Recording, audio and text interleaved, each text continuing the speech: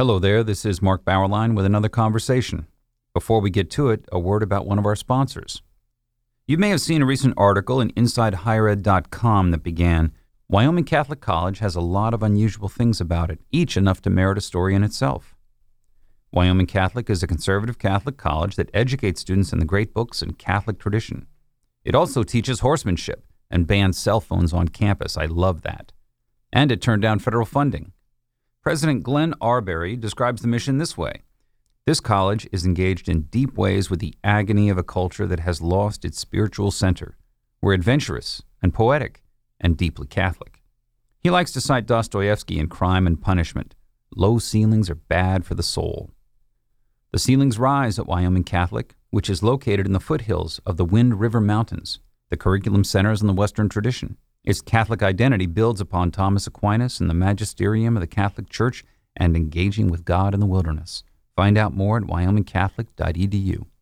We have with us today Andrew Keene. He is a notable figure in Silicon Valley, has been for several decades now, and I thought we would do something different today. Instead of focusing on one book, he actually has built up a corpus of writings about Silicon Valley going back a decade and a half.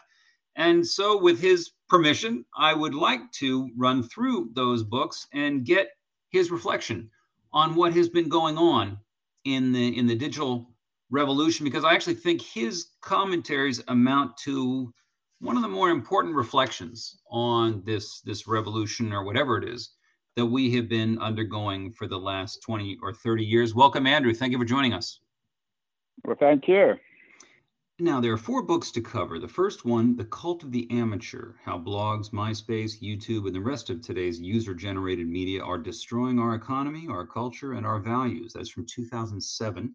What was the thesis of that book? Why were you well-placed, well-equipped to argue it? Well, thank you. Cult of the Amateur, which actually has a pretty provocative subtitle, maybe slightly exaggerated, but, subtitles are designed to sell books. How the internet is killing our culture was one of the first critiques of what in Silicon Valley is called Web 2.0, which was the technology, the internet technology that spawned companies like Google, Facebook, YouTube, Twitter, that allowed anyone to become a publisher and to distribute their ideas, their videos, their text, their photographs anywhere on the internet. The assumption was about Web 2.0, whether this was unambiguously a good thing, that giving everyone the tools would knock out the middlemen, the big publisher, the movie studios, the record labels, that everyone would have a platform to express themselves, that it would democratize culture and benefit everyone.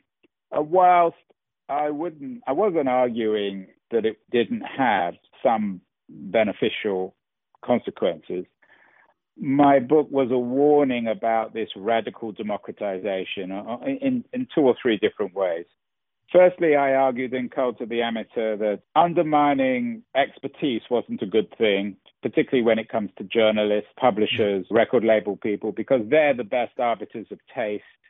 They could distinguish the wheat from the chaff. Secondly, I suggested that this would lend itself naturally to corruption, because when anyone becomes a publisher and when you have complete anonymity on the internet, it allows disreputable characters. I mean, this was pre-Putin or at the beginning of Putin, so I didn't actually mention Putin.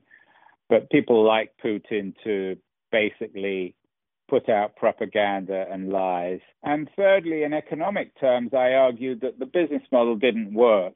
When you give everything out for free in the Cult of the Amateur on Web 2.0, you're essentially undermining the business model. Not only are you undermining the business model of traditional publishers and newspapers, but you're actually making it harder and harder for smart, creative, talented people to make money. So that thesis was quite controversial at the time. Back in 2007, when the book came out, I was an internet entrepreneur, but I was accused of being anti-technology, reactionary, elitist, all these other things. But I think in retrospect, since 2007, I've been proved, the book wasn't entirely right. I predicted, for example, that Facebook would fail. So Everyone has their misses, but I think that book has generally proved to be more accurate, and especially the kind of utopian hopefulness of people like Larry Lessig and Chris Anderson. The other book that was very popular at the time in 2006, your listeners will remember, was The Long Tail. So the cult of the amateur was, again, to excuse the pun, the other end of the tail to the long tail. It was the real tail, the truthful tail, rather than the lie. I remember seeing you on the Colbert Report, doing a little bit with Stephen Colbert, who'd have books authors on the show. Actually, it was hilarious. Yeah. You were very good. I encourage people to go on to YouTube to see that clip. But you were quite blunt in saying that all this sharing and open access stuff was really a form of stealing, that people were stealing culture, and that they were so accustomed to it that it would, the business model would fail. Now, on that score, the business model side, did the Silicon Valley people say, he could be right, and this is going to hurt us? Or maybe even if they were stealing culture, it wouldn't hurt them. It might hurt the record label, whatever, but it wouldn't hurt them. I don't know what did go on there. Well, it didn't hurt the Silicon Valley people, because when I remember when I was writing Cult of the Amateur, while I was writing the book, YouTube sold to Google for $1.5 billion. And at that time, $1.5 billion was a lot of money. Now it is, it is a lot to you and I and to your listeners, but to Silicon Valley, it's not a lot. And I thought, like everybody else, that was an absurd amount of money and they'd overpaid. My guess today is that YouTube is worth, Google's worth almost $1 trillion. And I'm guessing YouTube must be worth $250 billion. So that was one of the smartest investments of Google. It was a brilliant investment. And YouTube essentially works by giving out most people go on YouTube and they get their videos for free. Facebook's content is free. Twitter's content is free. So these companies have made fortunes with free content. So I don't think anyone in Silicon Valley is bemoaning that. And that was one of the points in the book, is there was an element of hypocrisy, because they were celebrating free content in the name of democratization, making a huge profit, and at the same time killing the traditional media businesses. So over the last 20 years, the newspaper industry, the publishing industry, the record labels, they've all collapsed one way or the other. It doesn't mean that all the creative industries have gone away. They've adapted in some ways. And there have been some interesting new Silicon Valley models. Since 2007, we have Spotify, which obviously is paid content, which I think is a good product. YouTube now has some paid models. I pay through YouTube to get television. I certainly prefer YouTube to AT&T or DirecTV. So not everything they've done is bad, but Silicon Valley has made a ridiculous fortune. If you think of the top companies, Facebook and Google in particular, they've made fortunes, unimaginable fortunes from free content. Every time we post on Facebook or Twitter, we're creating content for Facebook or Twitter, and they don't pay us. That was one of the things that I wanted to remind people in my book. When you talk about the money here, in Wired magazine, 1995, we're telling us that this was going to break up all the Goliaths, that we'd have an army of Davids. There would be the decentralization of big media. Does anyone go back to that prediction these days and say the consolidation that we see is like nothing we've ever seen before? Yeah, and that was another, I don't know if I said that in Cult the Amateur, but that's a point I made in my later book, The Internet's Not the Answer. This is very much, and this was always the case with tech, it's a winner-take-all economy. So whether it's Microsoft or Google or Facebook or Amazon, of course, or even Apple, huge companies proliferate, not because the people who run them are evil or bad, it's just the nature of the market. That prediction by Wired is relevant today because increasingly there's a political debate in Washington, D.C. about a provision in the media law, the Fair Harbor law, which essentially made these new platforms not responsible for the content they published on them, but allowed them to grow so much. And now both the left and the right are looking more and more at Section 230 and Fair Harbor and saying, well, what did we actually create? It was designed to help these Davids, these startups, take on the big companies. And at the time, that made sense in 1995 or 1997 when the law came out. But today it seems ludicrous to have laws that benefit these trillion-dollar companies that are killing the rest of the economy. So it's very relevant today, I think. The laws that do or don't benefit big media today are Facebook and Google and Amazon. They're the ones who control media, whether it's movies or music, Apple as well, of course. The next book, as we move on to 2012, was Digital Vertigo, How Today's Online Social Revolution is Dividing, Diminishing, and Disorienting Us. Same question as before. What was the main argument? And maybe, we're 5 years later from Cult of the Amateur. Was there something that had changed significantly that evoked this particular angle? Some of your listeners will be authors, and they know how intimate we are with our authors are with their books.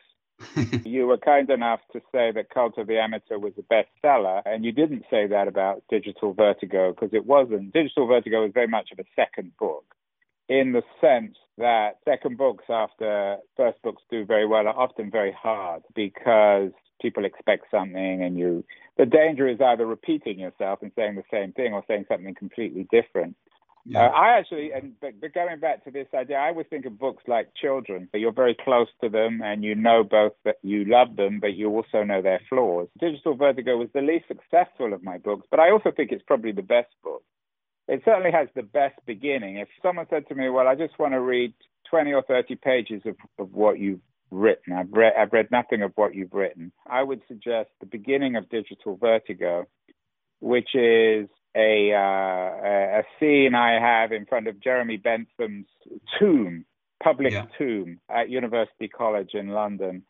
The book was probably misnamed. It was called Digital Vertigo because it was a remix of Hitchcock's Vertigo. So it was a reminder not to fall in love with things that seem too good to be true. And of course, the internet and social media does seem too good to be true. I probably should have called it Cult of the Social. It was the logical follow-up to Cult of the Amateur, whereas Cult of the Amateur was critical of the cult of amateurism, the idea that anyone could be an author. Digital Vertigo was a critique of the fetishization of the social, particularly peddled by Mark Zuckerberg.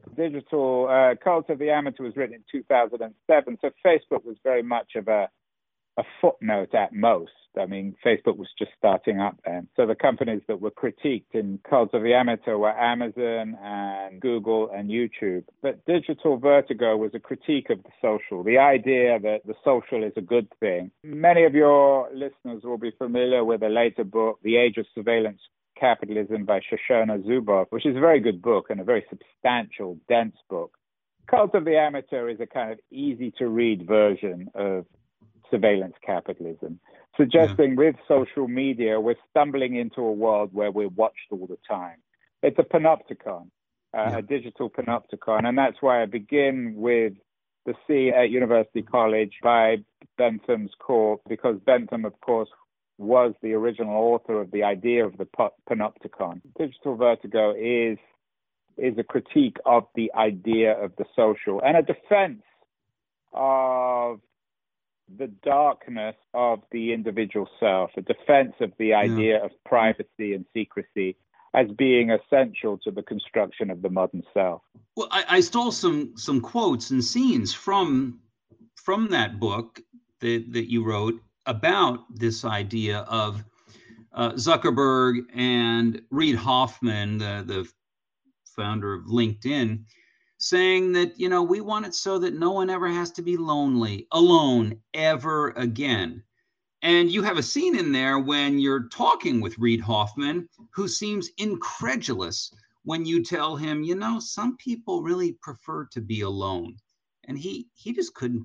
How could you be so obtuse not to get that? Yeah, Reid Hoffman was not very pleased about that book. I don't think he's ever spoken to me since. Reid and I did a debate at Oxford University about all this. And another of the scenes in the book that I really like was one in which Reid Hoffman and I are having breakfast at our hotel, which is a luxury boutique hotel, which is being built out of an old prison.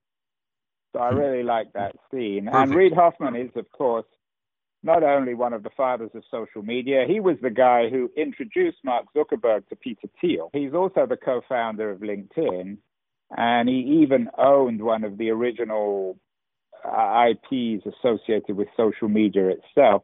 Reid Hoffman is actually a very decent person, a very good man, and a very generous man. I think I was probably a little unkind, certainly compared to Thiel. I have a great deal of admiration in many ways for Reid Hoffman. He's put his money where his mouth is, especially when it comes to Donald Trump. So I was probably a little unkind, but it was a nice narrative at the time. Yeah. Yeah. Why do you refer in that book? I think it was the first time you'd done this. You refer to the Silicon Valley inventors and promoters as, quote, evangelists. Yeah, I mean, I'm certainly not the first person to do that. There is a strong evangelical quality. I mean, you're a religious podcast, so you're in the evangelical business yourself. There was a very good book written by Fred Turner, From Counterculture to Cyberculture, or From Counterculture to Cyberspace. And it's about this very close relationship between the counterculture and the building out of the internet, a kind of evangelical libertarianism that laced a lot of the thinking in Silicon Valley. I don't think it does so much now, because I think Silicon Valley just attracts graduates from the business schools who want to make a lot of money fast. Yeah. But the original figures, I think, even back in the 90s, were people who really did believe in changing the world. They also thought they could get rich fast. Now these people just want to get rich fast. But yeah, there is an evangelical quality, a religious quality, I think, to some aspects, or there was to some aspects of Silicon Valley. And, the followings of these people, I mean, the idolization of somebody like Steve Jobs. Today, it's the new Steve Jobs is Elon Musk. That's also a strange religious quality to it. If we jump ahead, 2015 came The Internet is Not the Answer. If you want to identify for us, okay, the main thesis of that book. By then, it was increasingly clear that the internet was a winner-take-all economy. So in 2007, I focused on user-generated content. It was a cultural critique. Digital Vertigo was a philosophical critique of social media. The internet is not the answer, is an economic critique of what we now call surveillance capitalism, the Silicon Valley surveillance capitalism, dominated by a tiny group of companies who are making massive fortunes, putting many, many people out of work, and creating surveillance capitalism where we're watched all the time and we're giving away our content for free while these companies are getting very rich. In Cult of the Amateur, I talked about the acquisition of YouTube by Google. In The Internet's Not the Answer, I talked about the acquisition of Instagram by Facebook. Again, it was $1.5 billion deal. Again, it seemed absurd. Today, Instagram's probably worth $100 or $200 billion. It's, in some ways, I think, a more successful company, certainly a less controversial company than Facebook. And what I did in The Internet's Not the Answer is I went to Rochester, New York, the home of Kodak. Yeah, and the scene in that was the narrative where Kodak goes bankrupt, tens of thousands of people are made redundant, and Instagram becomes, in some senses, the new Kodak, selling for $1.5 billion to Facebook and only employing 15 people.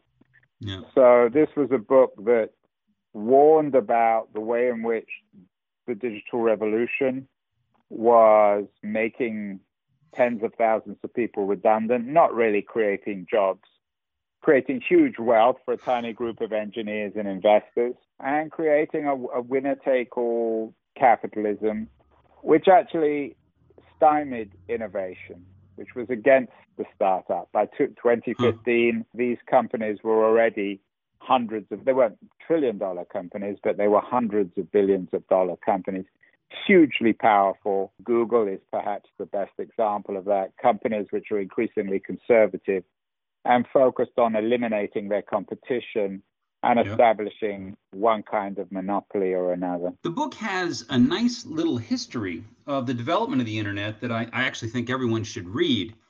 A question, in Silicon Valley, especially you got people now, 30 years old, who are in Silicon Valley working there in 2020, how alive is the memory of the late 90s, the early aughts? Do people, or even go back, do people remember that message UCLA sent to Stanford on October 1st, 1969, or do they even care? No, I don't think so. But America is generally like that. I mean, people watching television. I mean, the movie, if you go down to LA, no one knows about the original movie studios. I think that's generally true of Americans in general. Suffer from amnesia. They're not really very interested in the past. And that's particularly true in Silicon Valley, where everyone always assumes that everything is beginning anew. You always hear this phrase, well, this has never happened before in human history. We've never done that. And of course, that's the most repetitive thing ever said. So there's not a lot of knowledge of the past or interest, actually. Is that a significant outlook in Silicon Valley now? I haven't done any research, so a lot of my analysis would be anecdotal. I mean, the best example, rather than Chris Anderson, is Steve Jobs. Steve Jobs, of course, is, without whether you like it, I mean, he clearly wasn't a very nice man, but he was a genius.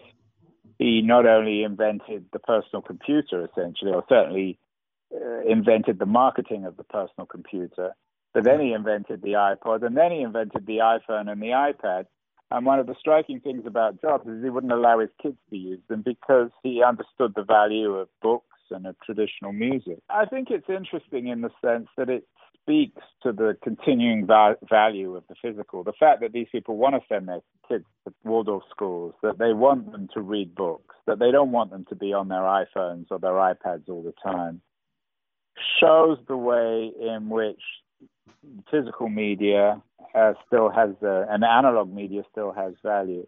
It also speaks to the fact that the internet has always been, in Silicon Valley, has always been presented as this equalizer, not only as a democratizer, but a flattener in economic terms.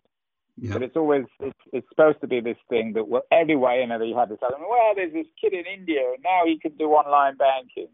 Or now they can read the New York Times, or now they can listen to music, and before they never had access. And there's some truth to that. But one of the ironies of the internet is that the real power, I think, in the 21st century will go to people who are still rooted in analog. The best schools now are in Silicon Valley, perhaps, are Waldorf schools, which focus on the physical. Yeah. Universities, the liberal arts schools, the Ivy League, they don't put people on iPads. And I think that's going to be a particularly important piece of a post-COVID world, is the physical will become increasingly expensive and inaccessible to anyone but the rich. And Silicon Valley are the richest people in America, and they epitomize, and the inequalities of Silicon Valley epitomize the inequalities of America. So I think what's interesting about the kids in Silicon Valley going to these schools which discourage or don't allow digital media and iPads and iPhones speaks to this new ironic cultural and economic cleavage in America, that the internet is free, it's the giveaway, it's the trash, and it's increasingly, I think, you might think of it as, Marx talked obviously about religion as the opium of the people, but it has become the opium of the people, the Facebooks of the world. Wherever you go these days, it's people staring at their iPhones. They're increasingly affordable. And it's poor people staring at their iPhones. Attention has become the most valuable commodity. And the people who best protect their attention are the most powerful. And it's not the poor who do that. Okay, 2018, last book, How to Fix the Future. This is something of a turn for you. Where are you going here? By 2018, the zeitgeist has shifted. Remember, I've been at this 10 years. I wrote 3 books critical of the internet. So firstly, I'm kind of bored with this critique because there's only so much you can say. Secondly, the zeitgeist is shifting. By 2016, 17, my argument, which had always been on the fringe and considered reactionary and elitist and out of touch and all the rest of it now, is becoming increasingly mainstream. Chris Anderson and Larry Lessig have disappeared. Lessig, God knows, he ran for president. Anderson became a failed entrepreneur. Everything he seems to have done, he's failed in. There were no longer any booster books, no more long tails and all that sort of thing. So the argument had shifted, and one of the things that, at least from my point of view, at least I find very boring, is being in the majority and preaching to the choir. excusing, I know this is a religious podcast. I figured, well, I need to stay, writers always want to stay one step ahead of others. And my publisher said, well, why don't we know all the problems? You've laid all the problems out. So how are we going to fix them? Because we're not going to blow the internet up. We're not going to go back to a pre-digital world. So How to Fix the Future is my solutions book.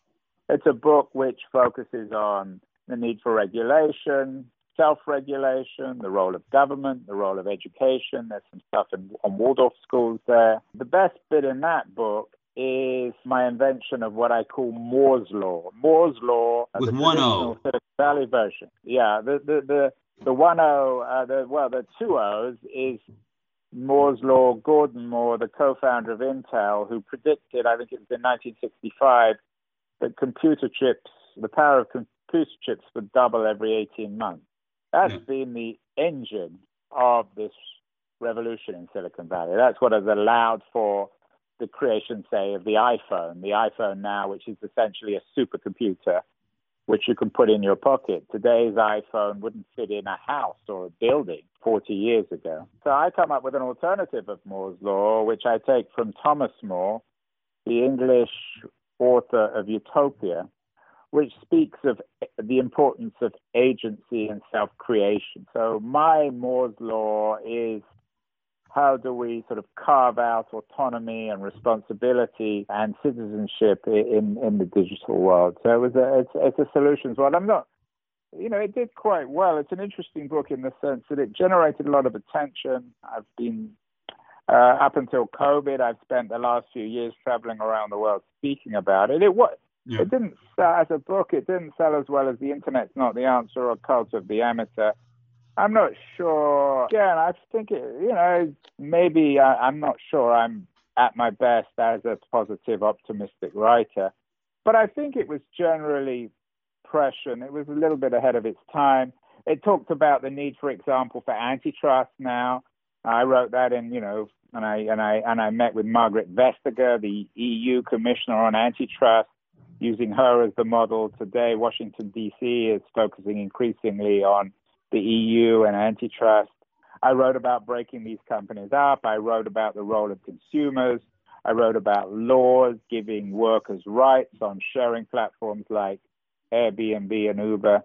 So I think a lot of the stuff that I wrote about was relatively prescient. And there's reason not to despair that the giants are just too big, that something can be done. I think that's an important thing for people to... Yeah, I mean, the book is quite historical. So we go back to the 1890s, we go back to the 1880s, we go back to big oil, big railroads, we go back to the trust busters. So I compare Silicon Valley with New York in the 1890s, and I argue we've done it once, we can do it again. And I think increasingly people are arguing. I mean, arguing the same thing. I have my own podcast show called Keen On, which is a daily show interviewing people about new books. And I've interviewed about 5 or 6 people in the last 6 months who have books about monopolies and the need to break monopolies up. Everyone from Zephyr Teachout, the New York politician, to David Diane, to all sorts of other writers. So, this thing is, we can do it. We've done it before.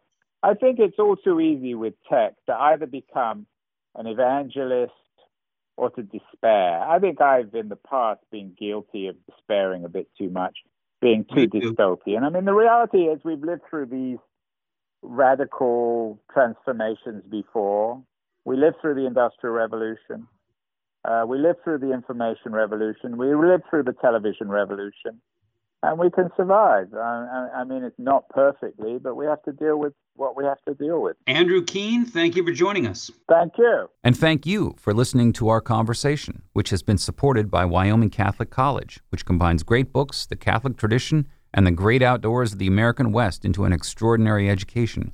Go to wyomingcatholic.edu or contact the admissions office at 877-332-2930.